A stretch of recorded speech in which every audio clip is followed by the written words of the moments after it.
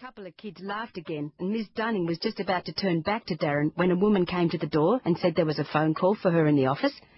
"Ignore the floor show," Miss Dunning told us, giving Darren Peck a long look, "and read something interesting. I'll only be a sec." As soon as she'd gone, Darren Peck started. "I can speak sign language," he said loudly, smirking right at me. Then he gave me the same finger he'd given Miss Dunning. About half the class laughed. I decided to ignore him. The girl next to me was still having trouble with my letter. She had her ruler under the word sincerely and was frowning at it. I found my pen, leaned over, crossed out yours sincerely and wrote "No bull." She looked at it for a moment, then grinned at me. "Rowena Bats," said Darren Peck. "What sort of name is Bats? Do you fly around at night and suck people's blood?" Hardly anyone laughed, and I didn't blame them. I've had better insults from kids with permanent brain damage. I thought about asking him what sort of a name Peck was, and did he get sore knees from eating with the chooks, but then I remembered nobody there would be able to understand my hand movements, and the trouble with writing insults is it takes years. "My parents would go for a kid like you," said Darren even louder. "They're always saying they wish I'd lose my voice." Nobody laughed. Darren could see he was losing his audience. Why didn't I treat that as a victory and ignore him and swap addresses with the slow reader next to me? Because I'm not just mute, I'm dumb. "Your parents must be really pleased you're a freak," brayed Darren. "Or are they freaks too and haven't noticed?" He shouldn't have said that. Dad can look after himself, but Mum died when I was born, and if anyone says anything bad about her, I get really angry. I got really angry. Tasmania sprouted volcanoes, and the inside of my head filled up with molten lava. I leapt across the room and snatched the frog Darren Peck was holding and squeezed his cheeks hard so his red lips popped open, and stuffed the frog into his mouth and grabbed the sticky tape from the art table and wound it round and round his head till there was none left. The others all stared at me, mouths open, horrified. Then they quickly closed their mouths. I stood there while the lava cooled in my head, and Darren Peck gurgled, and the other kids backed away. Then I realised what I'd done. Lost all my friends before I'd even made them. I ran out of the room and down the corridor past a startled Miss Dunning, and just as she was calling out, I saw a cupboard door with a key in it and threw myself in and locked it. The smell in here's getting worse. I don't think it's a cheese and Devon sandwich after all. I think it's a dead frog. I'm not opening the door. I just want to sit here in the dark and pretend I'm at my old school with my old friends. It's not easy, because the teachers out there in the corridor are making such a racket, scurrying around and muttering to each other and yelling at kids to get back in the classroom. Miss Dunning's just been to phone Dad, and the principal's just asked if anyone's got a crowbar in their car. It doesn't sound as though anyone has, or if they have, they don't want to go and get it. I don't blame them. Who'd want to walk all the way to the staff car park for the least popular girl in the school? Dad arrived just in time. I was getting desperate because the smell was making me feel sick, and Miss Dunning pleading with me through the door was making me feel guilty, and the sound of an electric drill being tested was making me feel scared. But I couldn't bring myself to open the door and face all those horrified kids, and angry teachers, and Mr. Fowler, the principal, who'd skinned his knuckles trying to force the lock with a stapler. Not by myself. Then I heard a truck pull up outside. I've never been so pleased to hear a vibrating tailgate. The tailgate on our truck has vibrated ever since Dad took the old engine out and put in a turbo-powered one with twin exhausts. There were more scurrying and muttering sounds from out in the corridor, and then Miss Dunning called through the door, "Rowena, your father's here. If you come out now, we'll try and keep him calm." I grinned to myself in the dark. She obviously didn't know my father. I took a deep breath and opened the door. The corridor was full of faces, all staring at me. The principal looking grim and holding a bandaged hand. Miss Dunning looking concerned. The other teachers looking annoyed. Kids peeking out of classrooms, some horrified, some smirking. Plus a couple of blokes in bushfire brigade overalls carrying a huge electric drill, and a man in a dust coat with Vic's hardware embroidered on the pocket holding a big bunch of keys, and an elderly woman in a yellow oilskin jacket with State Emergency Service printed on it, all staring at me.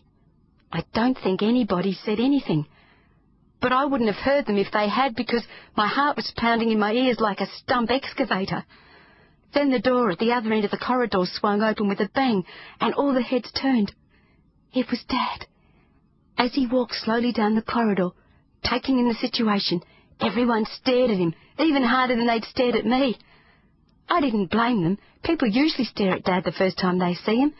They're not being rude.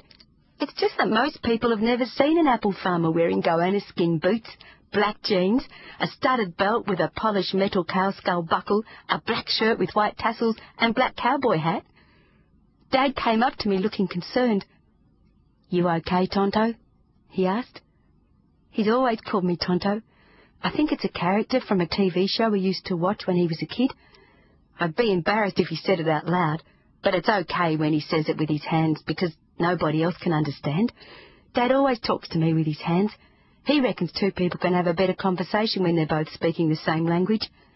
"I'm fine, Dad," I replied. Everyone was staring at our hands, wondering what we were saying. "Tough day, huh?" said Dad. "Fairly tough," I said.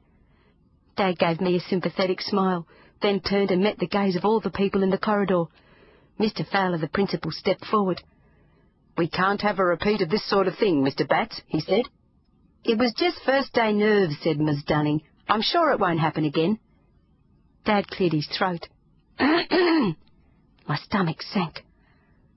When Dad clears his throat, it usually means one thing. It did today. He moved slowly around the semicircle of people, looking each of them in the eye, and sang to them. Their mouths fell open. Mr. Fowler stepped back. Then the hardware bloke dropped his keys. As usual, Dad sang a country and western number from his record collection. He's got this huge collection of records by people with names like Slim Dusty and Carla Tamworth, the big black plastic records you play on one of those old-fashioned record players with a needle. This one was about lips like a graveyard and a heart like a fairground, and I knew Dad was singing about me. Part of me felt proud and grateful. The other part of me wanted to creep back into the cupboard and shut the door. Several of the teachers looked as though they wanted to as well. Dad thinks country and western is the best music ever written, and he assumes everyone else does too. They usually don't, mostly because he doesn't get many of the notes right. When he'd finished and the hardware bloke had picked up his keys, Dad put an arm around my shoulders. "Ladies and gentlemen," he announced, "Rowena Batts is taking the rest of the day off. Apologies for the inconvenience, and if anyone's out of pocket, give us a hoy, and I'll bung you a bag of apples." He steered me down the corridor. Just before we went out the door, I glanced back. Nobody had moved. Everyone looked stunned, except Miss Dunning, who had a big grin on her face. In the truck driving into town, I told Dad what had happened.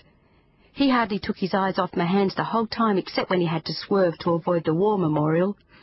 When I told him about the frog in Darren Peck's mouth, he laughed so much his hat fell off.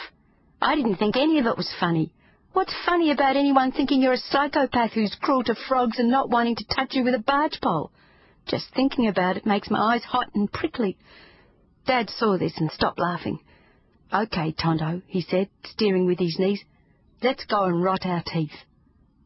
We went and had chocolate milkshakes with marshmallows floating on top, and Dad did such a good imitation of Darren Peck with a frog in his mouth that I couldn't help laughing, especially when the man in the milk bar thought Dad was choking on a marshmallow. Then we played the Intergalactic Ice Invaders, and I was 27,000 points ahead when the milk bar man asked us to leave because Dad was making too much noise. I guess the milk bar man must have been right, because as we left, a man in a brown suit glared at us from the menswear shop next door. We went to the pub and had lemon squash and played pool. Dad slaughtered me as usual, but I didn't mind. One of the things I really like about Dad is he doesn't fake stuff just to make you feel better. So when he says good things, you know he means it. Like on the pool table today when I cracked a backspin for the first time, and he said how proud it made him because he hadn't done it till he was 13. When we got back here, the sun was going down, but Dad let me drive the tractor around the orchard a few times while he stood up on the engine cover waving a branch to keep the mozzies off us. I was feeling so good by then, I didn't even mind his singing. We came inside and made fried eggs and apple fritters, which everyone thinks sounds yucky, but that's only because they don't know how to make it. You've got to leave the eggs runny. After dinner we watched telly. Then I went to bed. Dad came in and gave me a hug.